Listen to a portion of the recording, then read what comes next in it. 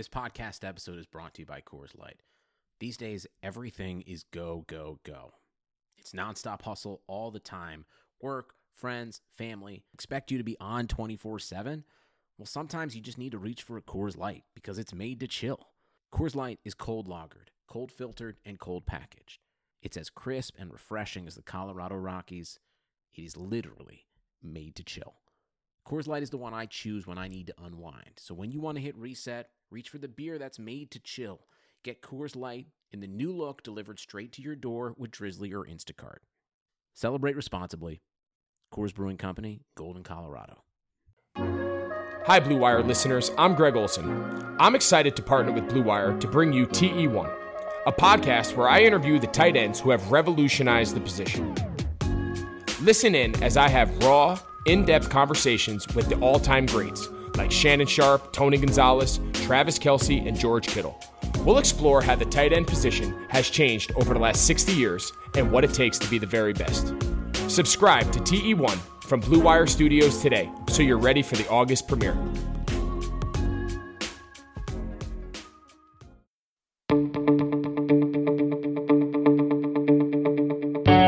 This is the Cubs-related podcast presented by CubsInsider.com. My name is Corey. I am joined, as always, by Brendan, and we are coming to you on Thursday, August 6th. The Cubs and Royals complete a 4-game set that included 2 at Wrigley Field in Chicago and 2 at Kauffman Stadium in Kansas City. The Cubs taking the first 3 games of this series, which included, obviously, both of the games in Chicago and the first one in Kansas City, and then deliver a bit of a clunker, if you will, on Thursday. So we will forget about that one and move on. But the Cubs, after this 4-game set with the Royals, sit at 10-3, which puts them as the best team in the National League, unless you count the Miami Marlins, who are 5-1 and technically have a better win percentage. But since the Cubs have played 7 more games, I'm going to go ahead and defer to the Cubs on that one. That would also put the Cubs in a tie for the best win percentage in baseball. Again, unless you feel adamant about including the 5-1 Miami Marlins, which is your prerogative to do. I'm going to consider the Cubs still at the top of the league, though. I'm fine with that.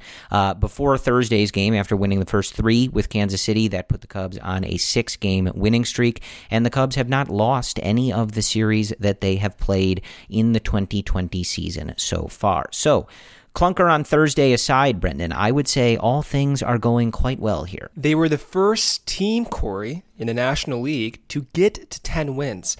David Ross, the energy in the dugout is palpable. You have Rizzo leading the charge. All the guys, even during the away games, singing Rizzo's walk-up song. So all in all, the energy is still there. The at-bats are still grinding. The rotation's still going deep into games. The bullpen we'll talk about towards the end like we always do. But overall, this is what you wanted to see. You wanted the Cubs to start banking wins early, and that's exactly what they're doing. And especially, I think, coming off of me just mentioning that the Marlins have only played 6 games, and the Cubs are going to be playing a Cardinals team this weekend that has not played a lot of games and has some guys still out with this coronavirus outbreak and stuff.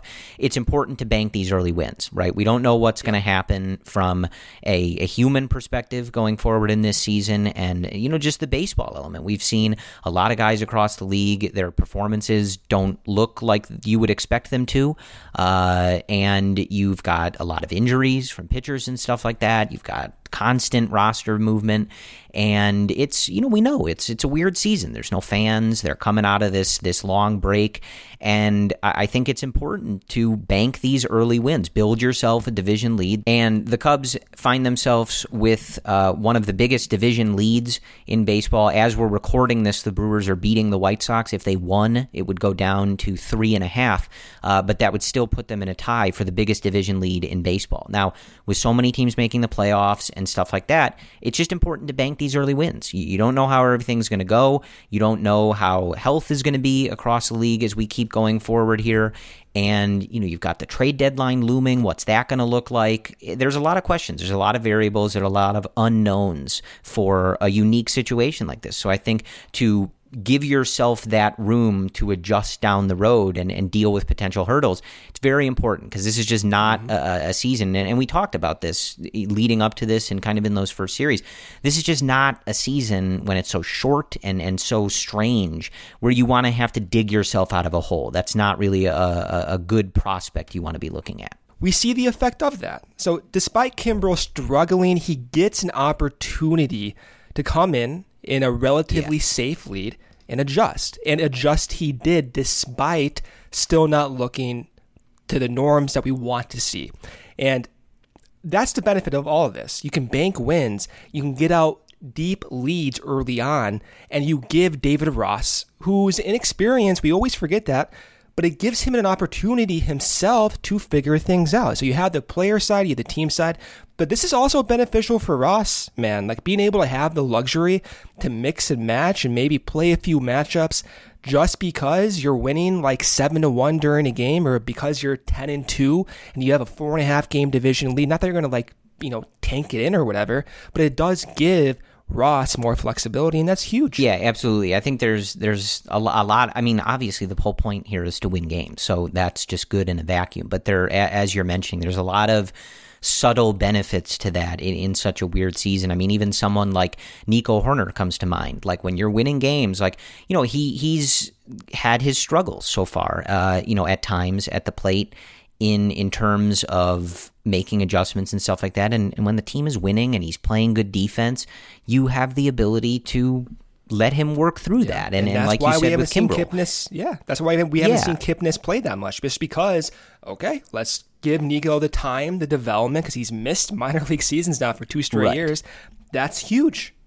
As opposed to immediately kind of having to put that pressure on and say, look, we're in a bad spot as far as these standings go and as far as these results go. That can make things a little trickier. You just don't feel as comfortable letting guys kind of work through things and seeing what they have. And there's a few situations like that I think the Cubs are obviously able to take advantage of because on the whole, they're playing really good baseball and you can kind of allow those things to get in there. But as we always do, let's recap these 4 games with the Kansas City Royals. Just a couple moments just to set the table so that as we talk about some of these pitchers, etc., later in the podcast, we don't have to keep referencing their line and stuff like that.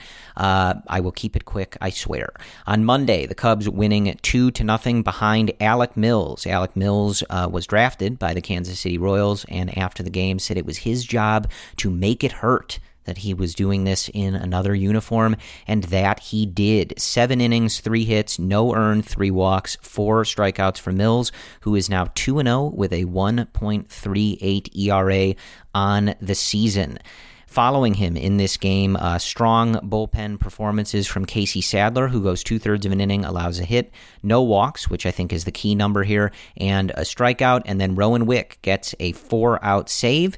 1 hit, no runs, no walks, and a strikeout. That's Rowan's 2nd save of the season. The Cubs getting their runs in this one on a Javi Baez sac fly in the 5th inning, and then Chris Bryant's first home run of the season, a liner to center field that made it 2-0 in the 7th, and that was all that the Cubs would need. Bryant was 2 for 3 in this game with a walk and obviously that home run. So nice to see Chris getting back from his gastrointestinal issues and making himself a presence in the lineup. So that was very good to see, obviously. Then on Tuesday, the Cubs finishing up the Wrigley portion of this set with a 5-4 win. The Cubs led 5-2 going into the 9th inning, and I will give you all one guess as to why this game became nail-biting close. Did you say Craig Kimbrel? I did. Because you're very smart, and you got that right. Yes, Craig Kimbrel did get this game once again as close to a loss as he possibly could.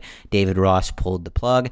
Kyle Ryan gave up some hard contact, but Chris Bryant, who has been playing stellar defense at third base all year, made a really nice play to secure the W in this one. But the rest of the tale in this game, a good bounce-back start for Kyle Hendricks. Still not as strong as he was in that first game and as dominant as we know he can be, but it was 7 strong innings from Kyle, 7 hits, 2 earned, no walks, and 3 strikeouts. Following him was Jeremy Dreyfus, someone we will talk about when we get to the bullpen portion of our discussion. His second hold of the year on Tuesday. No hits, no runs, no walks, and a strikeout.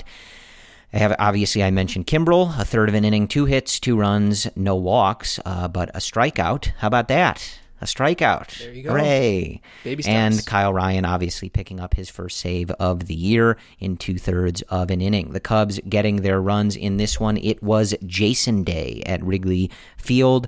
Jason Hayward gave the Cubs a lead after the Royals took an early 1-0 lead in the bottom of the second with his first home run of the season. Jason Kipnis would follow in the fourth with a 2-run home run himself. That is his second of the year. And Wilson Contreras would deliver his second home run of the year later in the 8th to add on some apparently much-needed insurance. So good thing Wilson hit that home run.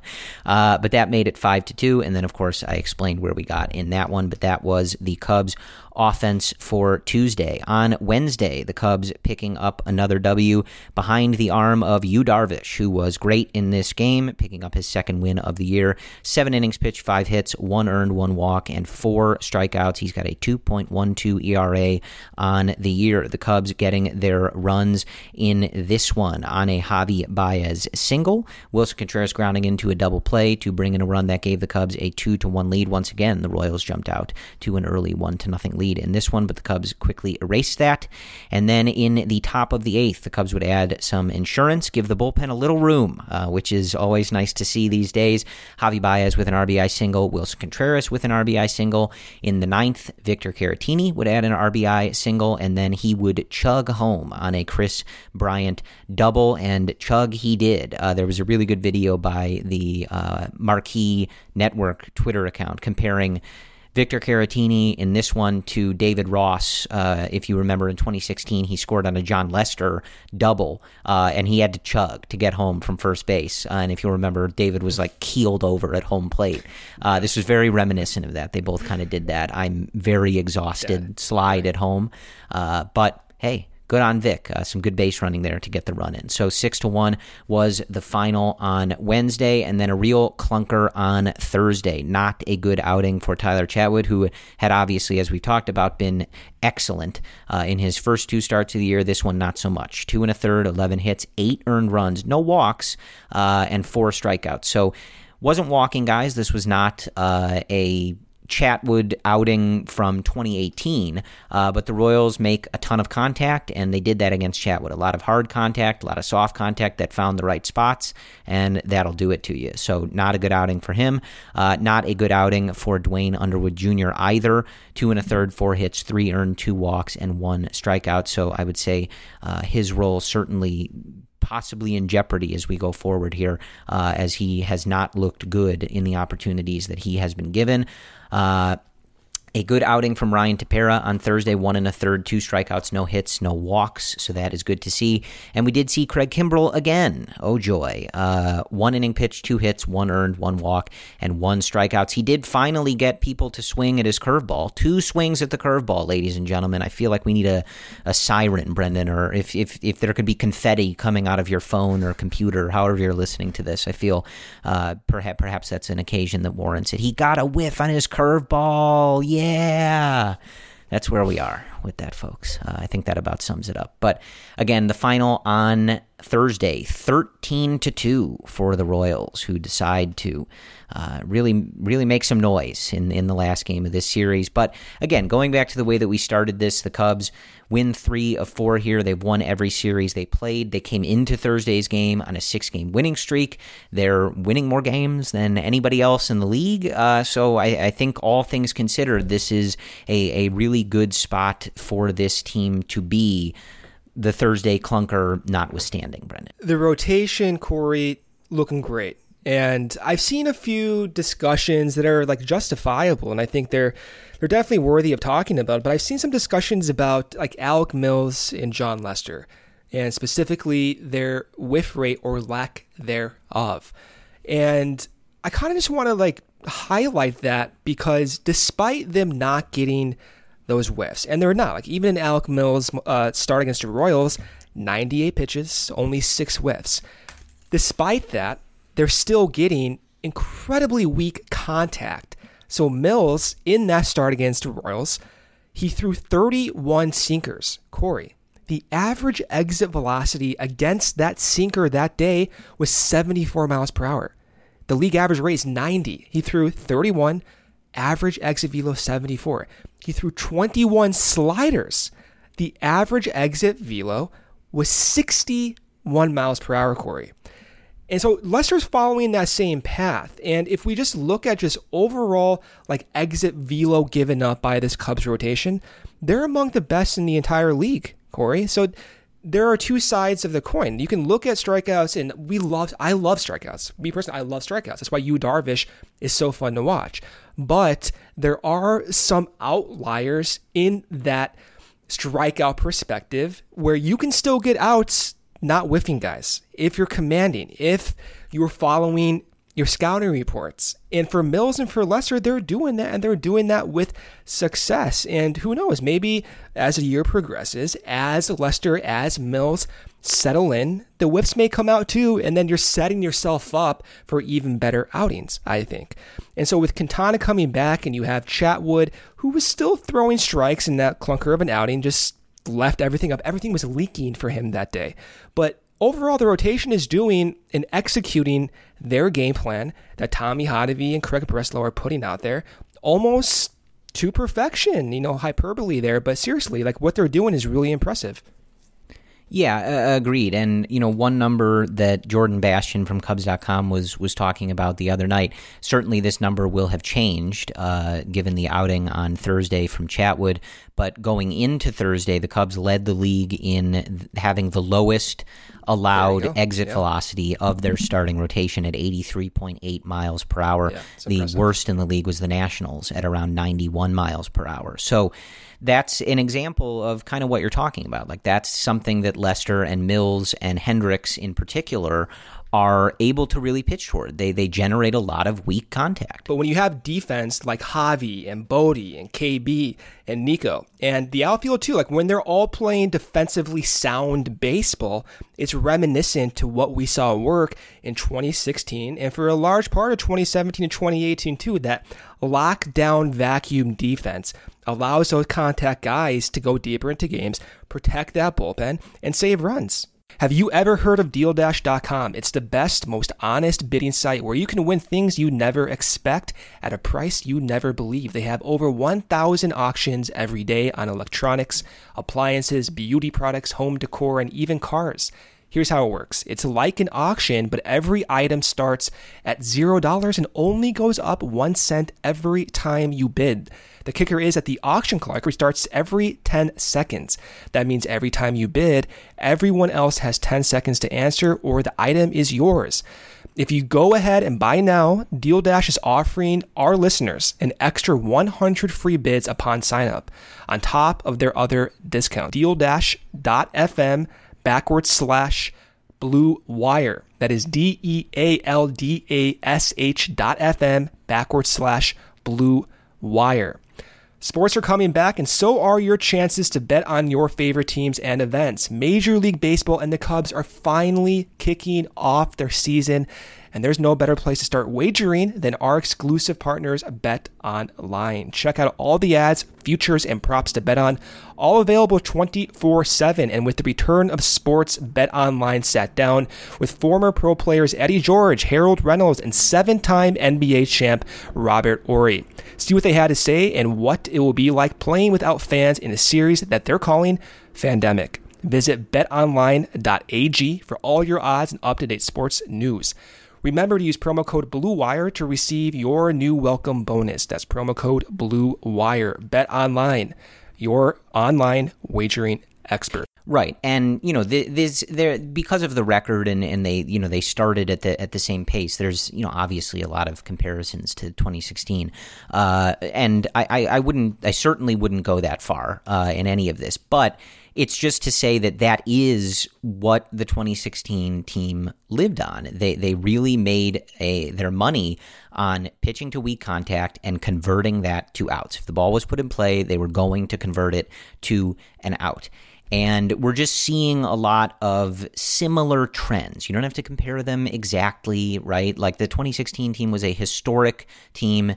I don't think that this team is that good, right? I think that's fair to say. But you can still win in similar ways, and you can still take advantage of strengths that this team has and use that to win baseball games. And that is what we have seen so far. And actually, on that note, I want to talk a little bit more about that. And then what I want to do is talk about these starting pitching performances more, especially in relation to where Jose Quintana is and that kind of debate. Seeing that debate kind of springing up a little bit, so I figured we would talk about that. But I just want to stay on that for a moment. So looking at the rotation allowing so much soft contact, at least so far, again, the lowest average exit velocity in the league in terms of just rotation starters. I think you guys know that because if it was all pitchers on the Cubs, Craig Kimbrell would have ruined that number by himself. So hopefully you guys just knew that inherently, but just starters is when I'm saying that. And some of these numbers, we know, defensive metrics, a lot is made about, what to trust and how reliable they are, et cetera. And some of the teams have played 6 games. Some of the teams have played 13 games. It's a weird season. I get all that, right? We know there's caveats abound, right? But something that I would point out to you, and I bring it up especially because it relates to a lot of the conversations that we had about the 2019 Cubs, is this team right now ranks near the top of the league, I believe at number 4, coming into Thursday, again, before that clunker of a game. So you can just assume some of these tick a little bit down, right?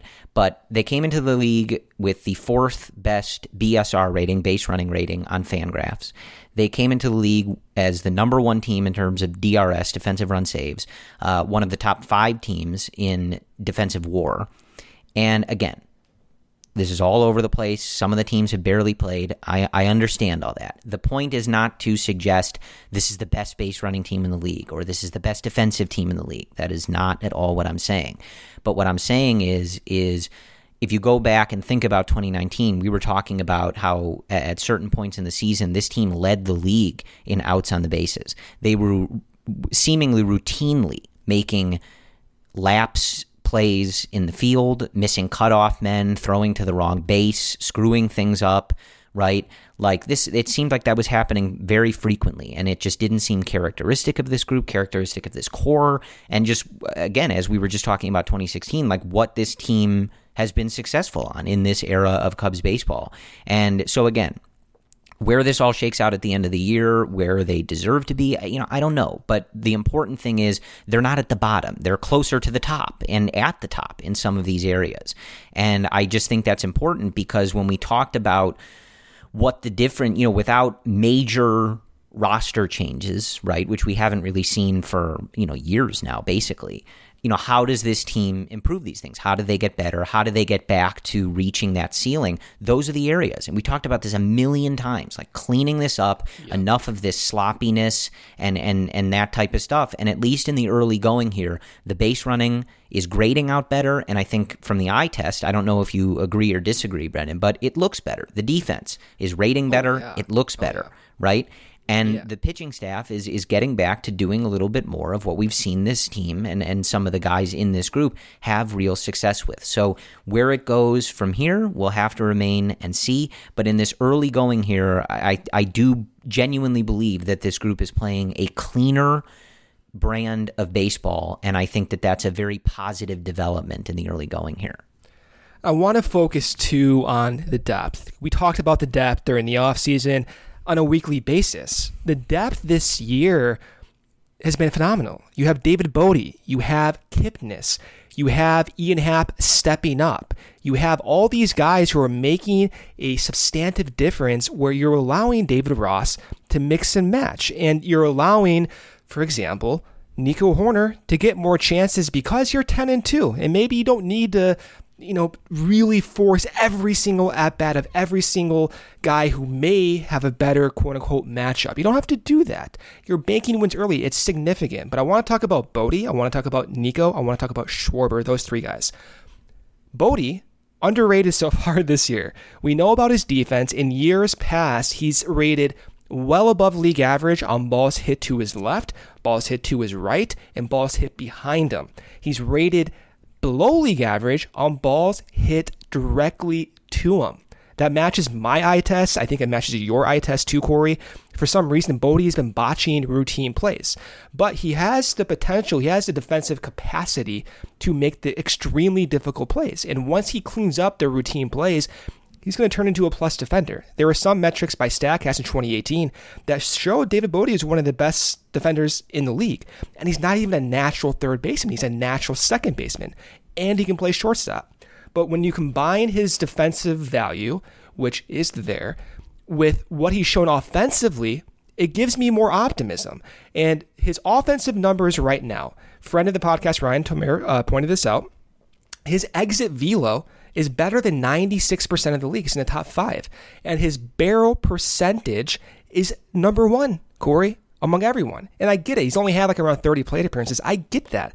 But a lot of the numbers, the underlying numbers, like swing rate, a lot of the plate discipline numbers that we talk about, like outside the zone swing rate, they are approaching stabilization already. Like around 100 pitches, these numbers stabilize. So when we talk about Nico, when we talk about Bodie and their plate discipline, we are talking about a reliable sample size. This is not a short season effect. This is not a random effect that may not continue. You can assume going forward, at least in the short term, absent of any extreme changes, this type of approach will continue for the next few weeks. That's just how it works. That's what a lot of statisticians try to quantify reliably. And going to Nico, going to Schwarber, Nico is swinging at well below league average pitches outside the strike zone. That is a huge development for Nico. Last year, he's swinging at pitches outside the zone, similar to Javi Baez, the similar frequencies, around 30% this year. That is a huge dip in a reliable sample. Schwarber, the numbers are not there in terms of overall like home runs and base hits, but he's top 5 in exit velo in the league as well. So you have the Cubs tearing the cover off the ball. 2 of them have markedly improved their plate discipline, Schwarber and Nico, but they're not showing for it with the runs yet. But with that approach, I would bet they start showing some runs in the near future with it. So the depth has been huge for this team because, for example, KB has been out with injuries, out with gastrointestinal issues, and they've still scored runs. An injury like that last year completely derailed that team from June through August when KB was dealing with that knee injury and his shoulder on and off. So this is a huge development to have Nico step up, to have Bodie improve, to have Happ come out. This is a huge development for this team and for David Ross, mixing and matching certain guys.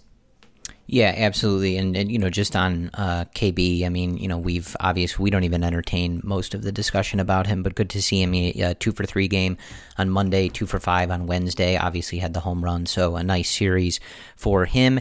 And yeah, I think on the whole, it's hard to really dig into so many of these numbers just because, as I mentioned, like there's just a lot of weird stuff going on around the league. I mean, I don't think I need to tell any of you that Christian Yelich is having one of the worst seasons in baseball. Yes, and far be it from me to do anything other than just enjoy that completely because he deserves season, it after he spouted off to Yu Darvish completely unfairly and rudely. Yeah, it's just weird to look at some of these numbers. There's just, it's I don't want to keep pointing to how strange this season is and stuff like that. But again, you look around the league, there's some big names that you would expect to be performing well that aren't. There's a lot of injuries. There's just a lot of stuff that I think we still have to adjust to. So I think that's why we go back to talking about how important it is to be banking these wins because it allows you to let these guys play through some of this stuff. If this were a different scenario, maybe there's pressure on some of these guys to start, getting better results and putting it on. But in a situation like this, you kind of have to be a little flexible with everything that's going on. And if the team as a whole is winning, that certainly makes that job a lot easier for David Ross to figure that out. But let's stick on at least just second base, just talking about some of these guys because we were going to talk about it. I think that Kipnis and Nico is a really good situation for the Cubs right now. Obviously, Kipnis hitting a home run in this one. If you look at a lot of the footage from the dugout, I mean, clearly a guy, I know we joke about it a lot, but you would assume that growing up in Northbrook and being a Cubs fan and playing for the Chicago Cubs would be a lot of fun, right? I think so, yeah. It really looks like Jason Kipnis is having a lot of fun. I've been talking about vibing in the dugout a lot, and Jason Kipnis looks like he's feeling it, being a Chicago Cub. Having us too. Yeah, awesome. Yeah, and hitting home runs, and I think that we liked that relationship going in and not really being sure exactly how David Ross was going to play that out. But I like what they've done so far. And again, another advantage of banking these early wins. Like, Nico is not lighting up the offensive scoreboard and the statistics right now. And it's ebbed and flowed. Certainly, he's had some really nice games. He's had some games where, he looks a bit overmatched. But that's the deal when you have someone as young as him who's flown through the system and is being tasked with being an MLB starter, basically. And I've liked that David Ross has given him the majority of the playing time, has basically had him as the starter at second base, and you have someone like Kipnis who's really thriving in that role, coming off the bench or getting those spot starts in matchups that they like, and that's proving very successful. So I think, at least for now, especially because the team is winning and because Kipnis is performing well in those other spots, it allows you to let Nico do the work. He's got adjustments to make. He's very young, expecting him to just hop in there and, just sort of be a settled, established, everyday starter. That's a tall order for someone. So the combination of everything allows them to be patient with that. And we talked about going into this season how important that was going to be, because this is a unique spot. And I think a lot of us believe, especially in this type of season, that that Nico deserves to get that shot, but you do have to make sure you're keeping in mind his longer term development. And I think that they've been able to do that so far in this season. He got a start in center field, so it's kind of letting him get his versatility wings, which is obviously a big thing with this Cubs group. But I've liked everything that's gone on there. Obviously, Nico, you want to see improvements and adjustments and just better overall numbers at the plate, right? But I think you knew going in that this was going to be a process and something that you have to be patient with, given his age and given the player that you believe he can develop into. And, you don't throw that away after 2 weeks of letting a guy start, and the Cubs winning these games and the team as a whole and their cohesiveness, their chemistry, and just everything going on around with them allows for them to let Nico take his time, make the adjustments, and make sure that he is on the right track, both for the team and for his career personally. This podcast is sponsored by Roman Health. Talking about sensitive health issues such as hair loss and ED can be extremely challenging and uncomfortable. Usually, we just ignore the problem or even blame ourselves. We might even ignore it due to stress at work or at home. But with Roman, it is easy to talk about it with a healthcare professional who can prescribe real medication. It's simple, safe, and totally discreet. With Roman, you can get a free online evaluation and ongoing care for hair loss and ED, all from the comfort and privacy of your home. A healthcare professional will work with you to find the best treatment plan, and if medication is appropriate, Roman will ship it to you with free 2-day shipping. The whole process is very straightforward, simple, and discreet. Getting started is simple. Just go to getroman.com/Cubs and complete an online visit. Go to roman.com/Cubs today.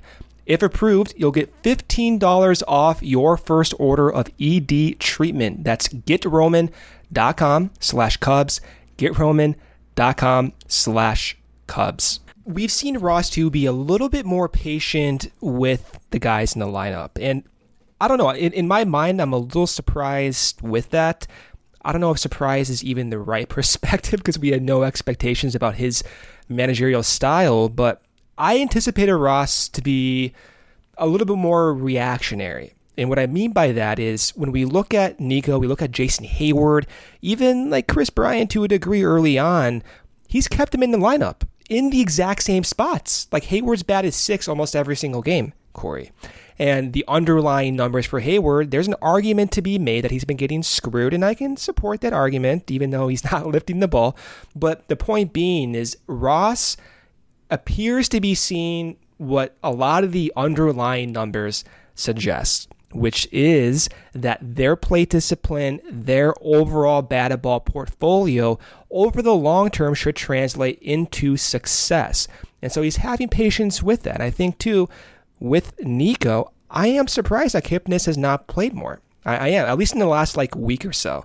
Just because Nico, he still needs to adjust, and the Cubs, they've preached urgency and whatnot, but there's a fine balance that we see on display of Ross promoting the development of some of his guys while also trying to capitalize and trying to figure out what is real versus what is not working.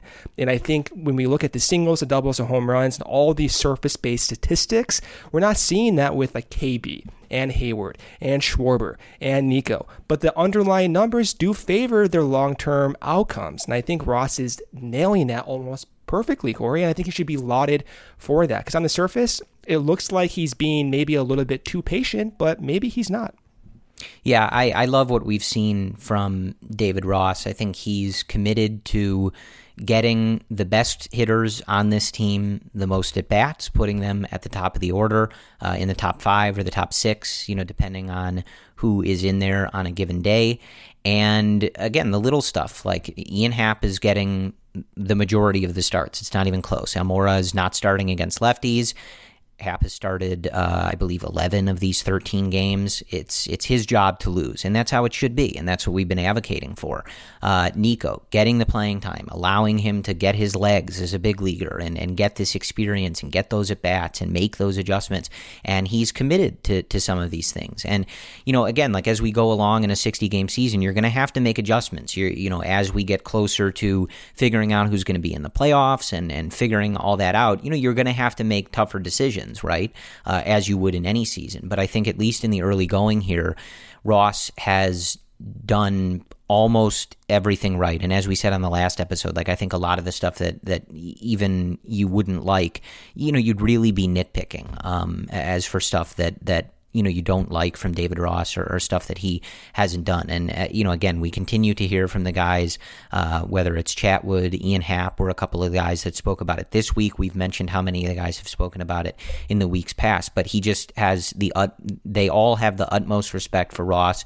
They're speaking very highly of the culture that's been created, the accountability that exists with this team, and just their overall desire to play well and give their best for David Ross. So I think high marks on that all around.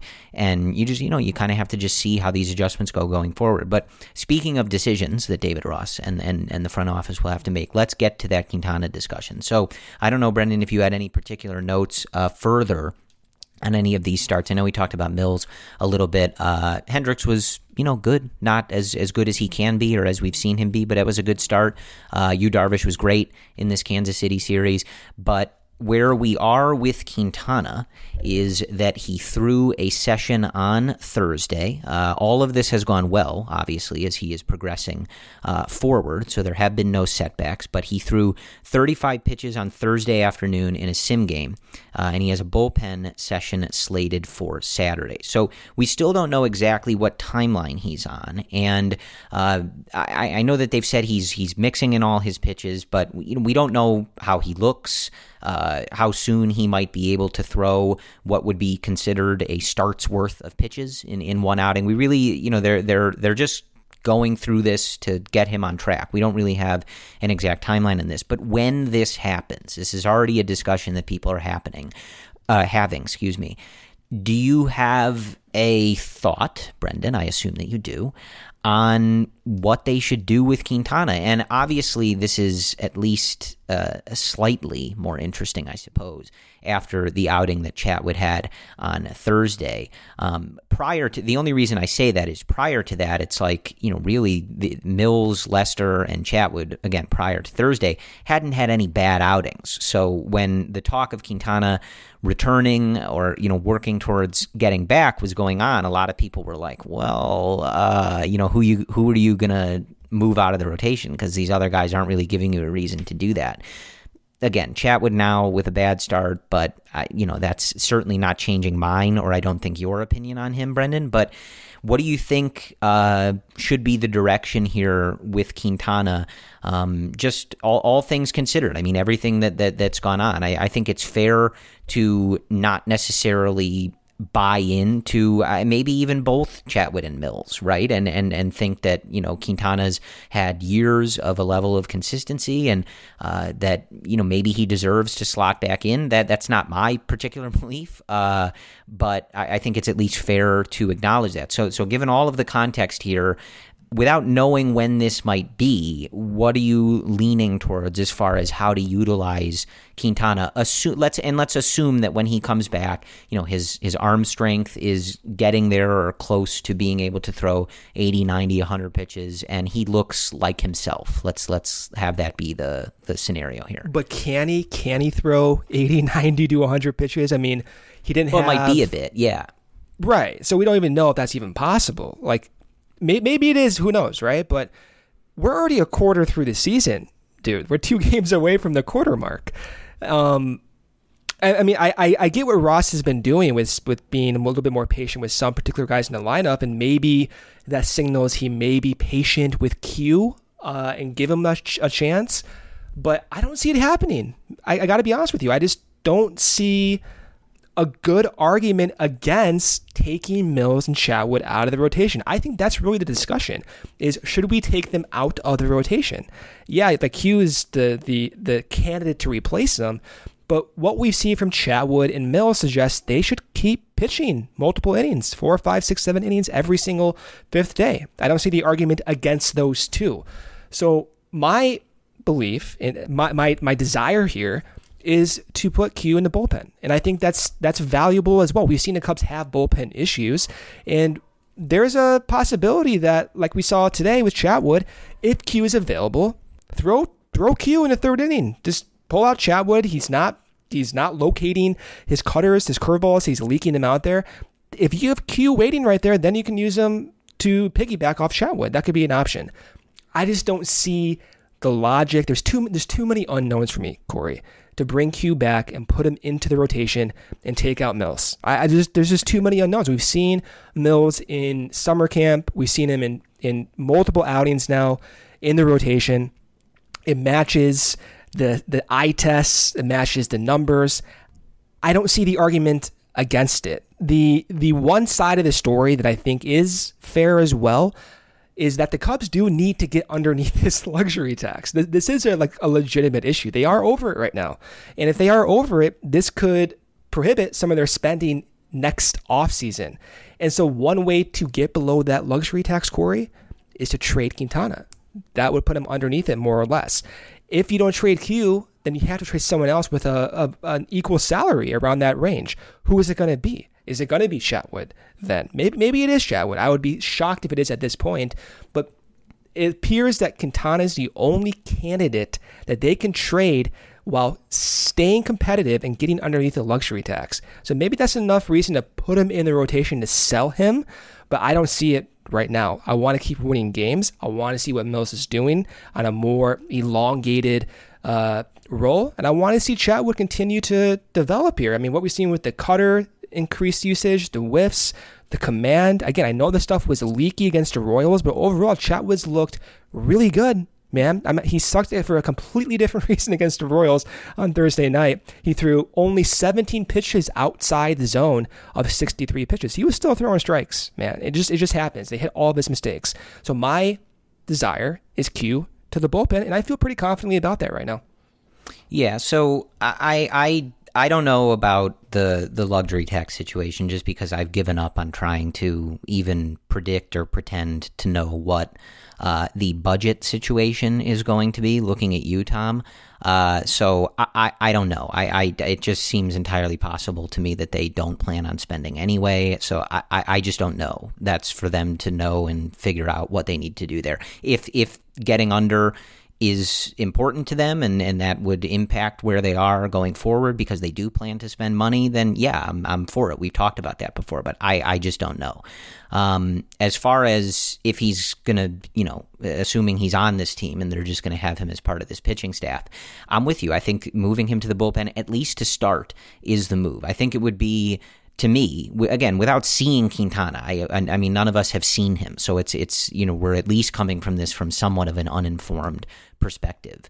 But I think right now, I would find it to be a mistake to plan on him just re-entering the rotation, unless in the time that he's still working back, one of Chatwood or Mills gives you some completely unignorable reason to do that, which I would find to be like 2 or 3 just awful outings in a row. Yeah, it has to be obvious, right? Like, right. Like just something glaring that is something somewhat Kimbrel-esque, if you will, where it's just like I don't know how you fix this. Like this is just a mess right now. So I don't really see that happening, and there's just so many variables here, right? Like we've seen such drastic changes in a lot of the performances from some of these guys that not only was Quintana coming out of the quarantine like everybody else, the few months layoff after ramping up for spring training, that's affected a lot of guys differently, right? So you have that variable was already there, but now you have the variable that he went down again and is now having to ramp up again. Where does that leave him? Like I just don't know. And like you asked before, how soon is he even able to throw 80, 90, 100 pitches reliably? Yeah. We don't know. That might be a while. So I think, given everything that we talked about when he got hurt in the first place, we felt that it wouldn't be that big of a hurdle for this team to overcome, just because, again, Quintana's value is he is a guy who always delivers 180-plus innings, always delivers 30-plus starts, right? This is true of him dating back to the years with the White Sox. Like, he's been doing this for a while. He's a very consistent pitcher, and there's huge value in a 162-game season of being able to be that consistent and be an above-average pitcher. There's huge value in that. That's why you pay for it. But in this type of season, when you've already seen what you've seen from Mills and Chatwood, it's only 2 starts for Mills, and it's only 3 starts for Chatwood, and one of them was bad. But I would legitimately ask all of you right now, do you honestly believe that Jose Quintana represents a better payoff, a better potential ceiling than both of those guys? My answer is no. It's not to drag Jose Quintana. It's not to say that he's bad. But those first 2 outings from Chatwood, Quintana's not doing that, right? He's just not. We've seen him put together some outings like that, but like 2 outings in a row like that, getting that many whiffs and that many strikeouts, I would rather see if Chatwood can keep doing that and keep getting closer to giving you that ceiling. And with Mills, this is a guy that's earned that spot. You also have to think about that. Like, Mills has worked for this spot. He's been in this system. He's gone up. He's gone down. And he came in, like you said, Brendan, like he performed well in summer camp. He's performing well here. He's done nothing to warrant being moved to a different role, and I think you have to consider that as well. And again, you just have to ask yourself, like, without knowing, like, what is Quintana going to be able to give you? We don't even know. Like, that would be his first time facing another team's hitters in a long time. So it's just hard for me to feel confident about what you would be getting there. And I also think he's one of those candidates who, because he doesn't have a super diverse pitch mix, he'd be able to, the stuff would play up in the bullpen. He's a lefty coming out of the bullpen. You know that he's able to get whiffs. You know he's able to command his pitches, and is a guy who's, been able to get outs and be effective for years, and stuff usually plays up in the pen. You throw another lefty out there, and, maybe that would be a really valuable weapon for you. Is it possible that they do a 6-man thing? You never know. I mean, we've heard, guys like John Lester don't typically like that. They kind of like to be on that 5-day routine. I would assume that, especially in a season where they're only going to get an obviously lesser number of starts. I don't know how a guy like Yu Darvish or Kyle Hendricks would feel about that, kind of like pushing everything off another day. If they feel it would be beneficial to them and, just the schedule and the ramp up and all that other stuff, it might be beneficial. I don't inherently have a problem with that. That's for them to judge. But I think if we're looking at this as a 5-man group and deciding if either Quintana's coming back in here and taking somebody's spot or if he should start in the bullpen, the latter is my choice. I just think especially to start, that's the safer one, gives you the option to see what you have in Quintana. And look, if you're down the road and, we're talking toward the end of the season here and one of Mills or Chatwood is just not bringing it, and then they're delivering more clunkers than they are effective outings, and Quintana looks good in a different role, he can be stretched out, and you feel confident that I'm all for it, right? But I just think right now when you're getting the performance from those two guys that you've gotten, and you really just have no clue what you would be expecting out of Quintana, I would not be in any rush to jam him back in that rotation would be my particular stance. So it sounds like we're sort of on the same page there. That seems to be a pretty common sentiment. Like I said, it's at least a little more interesting after the outing on Thursday, just because prior, Mills and Chatwood and Lester, none of them had delivered a bad outing. So I think the majority of the conversation was like, no, I don't want Quintana in the rotation. Like, who are you getting rid of? But we'll see. It's something to monitor. Again, he only threw 35 pitches today on Thursday. He's got a bullpen on Saturday. So I'm not sure how soon we're even having this conversation, but something to keep an eye on. So now just want to check in on the bullpen as we have been. I think that what we have been pointing to, Brendan, is kind of what we're seeing. I think that group that we laid out in the last episode of kind of who was in that, not necessarily we expect this guy to be elite group, but we can trust these guys, right? This is part of the group that we're going to think is going to be a part of a bigger, better bullpen as we go forward here. Rowan Wick looks really good. I think Tepera looks really good. And certainly someone who, should keep getting those opportunities and continuing to build on what his exact role might be. Kyle Ryan's struggling a little bit. He still gets the ground balls and he's got that funky delivery, but the velo's down. So there's certainly something to look at there. And he's had some bad outings. But I think given his performance in 2019, has earned a little bit of trust and the opportunity to work through some of that stuff. Casey Sadler, again, another guy who I don't think you're envisioning him being your Kimbrel replacement or, in super high leverage spots with everything on the line, but he throws strikes. He's a guy that throws strikes. He's been getting outs. I think he's in that group. But the one that I really want to highlight before I guess we talk about some of the lowlights, I suppose, Jeffress, man, beyond thrilled with the way that he has pitched. Now, he's also dealing with diminished velocity, but this is a guy who I just trust, and it's easy to do so because he's been so successful so far in his time with the Cubs. But this is a guy who goes out there, he brings the energy, he brings, when he gets out of innings, he's pumped, right? He looks like, and they all do, but it's very visible with Jeffress that he is intent, right, on getting outs and not allowing runs, and he's pumped about it when it happens. And he just is one of those guys who right now looks like, yes, the velocity is down, but he's going to work with what he's got, and you just trust him. He's just a guy that I feel very comfortable handing the ball to right now. And so that's kind of where I have things with the bullpen. Like I mentioned in kind of doing that recap, I think Underwood Jr. is someone who's, maybe getting close to not being given more opportunities if he's not already there, just, giving up home runs. And then today, look, when you're fighting for a spot, you're a guy that can go long, and the team is down. When he entered the game, the Royals were ahead by 8 runs, walks 2 guys, gives up 3 runs, gives up 4 hits. There was a lot of hard contact, a lot of balls, non-competitive pitches in 2 1/3 innings. just not the performance you want to see after a couple outings prior to that, giving up some home runs. Winkler walked one, gave up a run in this game on Thursday, and then I don't know with Craig Kimbrel, but where are you with all these guys in the bullpen? Anything that I didn't mention there, Brendan?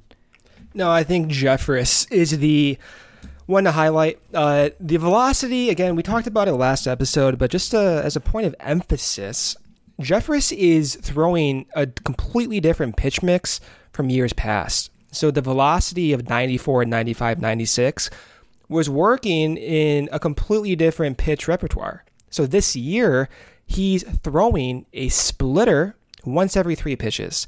Why is that significant? Because last year, he only threw that 7% of the time. So he's almost throwing the splitter 5 times more this year. And what is he throwing the splitter instead of? The curveball. Last year, his curveball, the isolated power against his curveball was around 200. That's not good. That means doubles. That means home runs. The isolated power this year against his splitter, Corey, and even last year when he was throwing it 7% of the time. This year, 0. No extra base hits from the splitter. He throws it once every 3 pitches. He's getting whiffs once every 5 splitters. Big deal. And so you take away a curveball that was not that effective last year. You put in a splitter into that normal sequencing. You limit the extra base hits. You increase the whiffs. And you offset some of the velocity decrease that you've seen. Because the splitter and his 4-seam, they have very similar spin axis rotation. I'm positive that his fastball probably looks better in terms from Tommy Hotovy's perspective because it's playing off the splitter. So Jeffress, in my mind, is a completely different pitcher.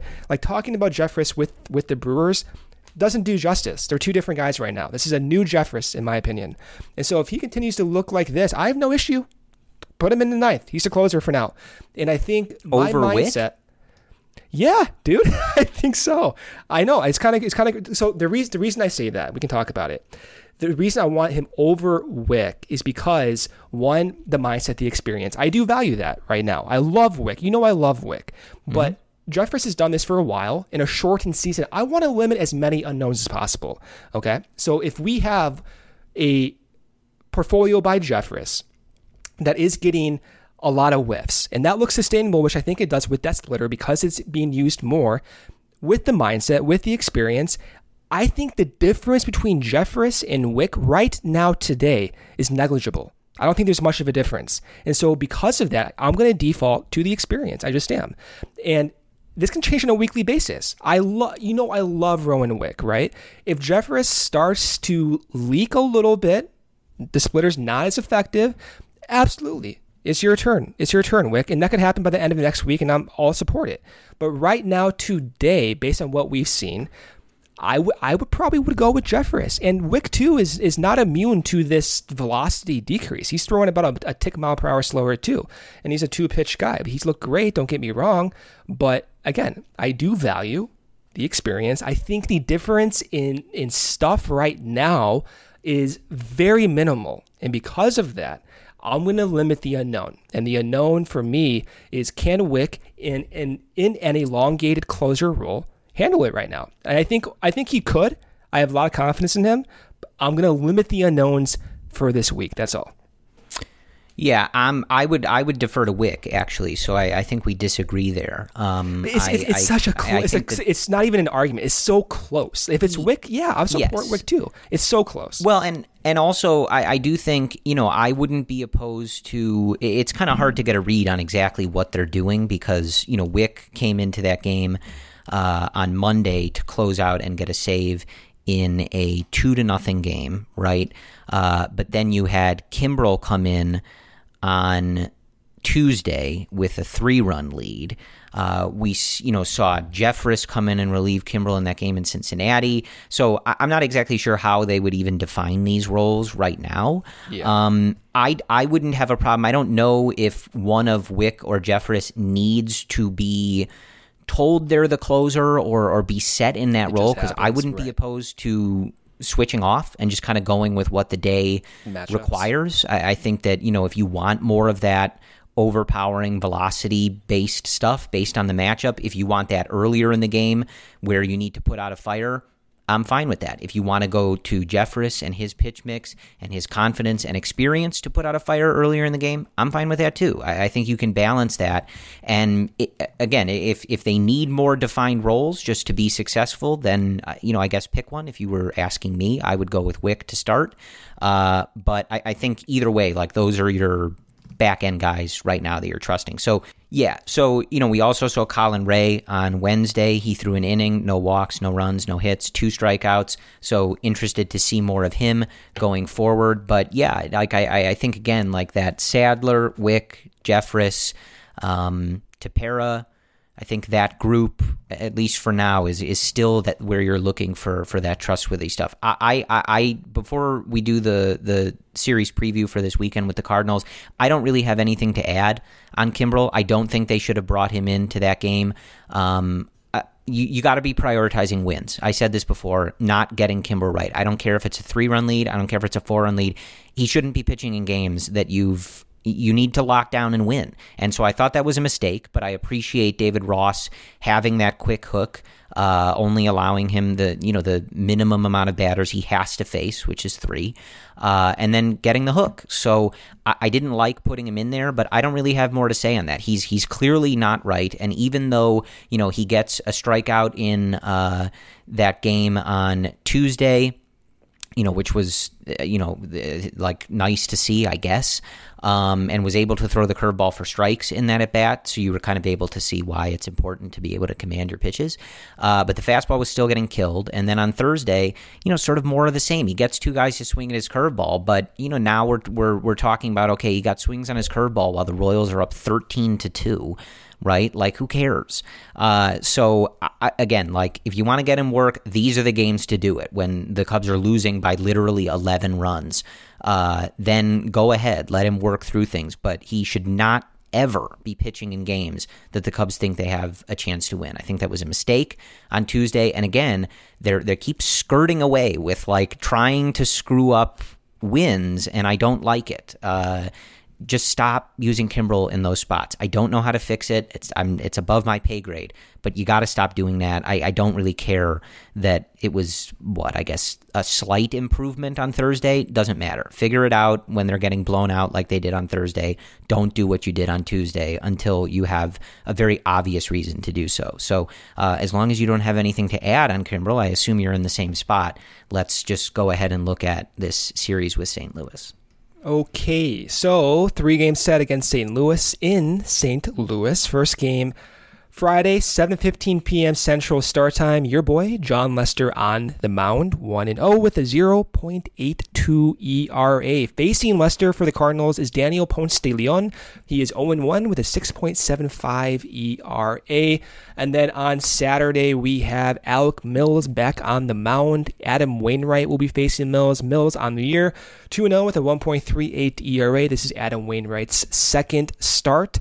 On the year, only in that one start, 1-0. He has a 1.5 ERA. On Sunday, the Cardinals have not announced a starter. Jack Flaherty was supposed to pitch this weekend, so I'm assuming that's going to be his spot. They did push him back. And we have Kyle Hendricks on the mound for that finale on Sunday Night Baseball. Hendricks on the year. This will be his 4th start. He is 2-1 with a 3.54 ERA. This is the Cardinals' first series since all their COVID positive tests. So right now the Cubs still atop the division, 10-3. Cardinals 2-3, of course, because of COVID. So I think really the one area to monitor is COVID. This is the first series since they've gone down. What will the Cardinals look like? How will they be managed? Any other additional health cautions for the Cubs? We'll be hearing about that. Jon Lester did say that on Monday, I believe, or maybe Tuesday or earlier in the week, he did say he'd be surprised if he was going to play this weekend. So they are playing. I am surprised too. And so that's got to be the number one area of focus. Yeah, I mean, by all accounts, it sounds like they've cleaned up whatever they needed to clean up. It's nice of the Cardinals to take this seriously now. as opposed to what everybody else was doing, which was taking it seriously the whole time. But I don't know what anybody expects from that dumpster of an organization. So, yeah, I mean, I'm concerned about these guys' safety. Like, you're going to a place where guys were not taking it seriously. There was a massive outbreak, but it sounds like they've cleaned this up, and I certainly don't think that the Cubs would be participating if they believed that was not the case. So I'm all good there as long as the Cubs feel comfortable. And it's a tough one to predict. Like, the Cardinals haven't been playing. They're going to be down, some of their players, and I think you got to go in and try and take advantage. Like, this is a team that is not fresh. They're not going to be at full strength, and you got to just keep rolling. But I think, for the most part, like, without, there's stuff to nitpick. There's stuff that isn't going as successfully as you'd like from the Cubs' perspective. But I think on the whole, right, like, they're 10-3. They haven't lost a series. They're racking up these wins. And as we kind of started with, I think they're playing a much cleaner, better brand of baseball. And you just look to keep that going forward. And, I think when we can get, Bryant, Rizzo, Baez, Contreras, Schwarber going and hot and the ball falling for them all at the same time, I think this offense is only going to get better when they can all heat up. And I, expect this starting rotation to continue doing what they're doing, which is quality starts and keeping this team in games. And I think it's all good right now with the Cubs. It's tough to find. It's always good when it's sort of tough to find things to complain about, and even when you're doing so despite the fact that they just keep winning games. So I think that's a good place to be. So with that is all we have for you. We will be back with you after the Cubs and Cardinals finish up their set this weekend, and hopefully the Cubs can continue their winning ways. But as always, we thank you guys for joining us on the Cubs-related podcast. I have been Corey. He was Brendan. And as always, we end by saying, Go Cubs. Sugar Ray Leonard, Roberto Duran, Marvelous Marvin Hagler, and Thomas Hearns. Legends, whose four-way rivalry defined one of the greatest eras in boxing history. Relive their decade of dominance in the new Showtime sports documentary, The Kings, a 4-part series premiering Sunday, June 6th, only on Showtime.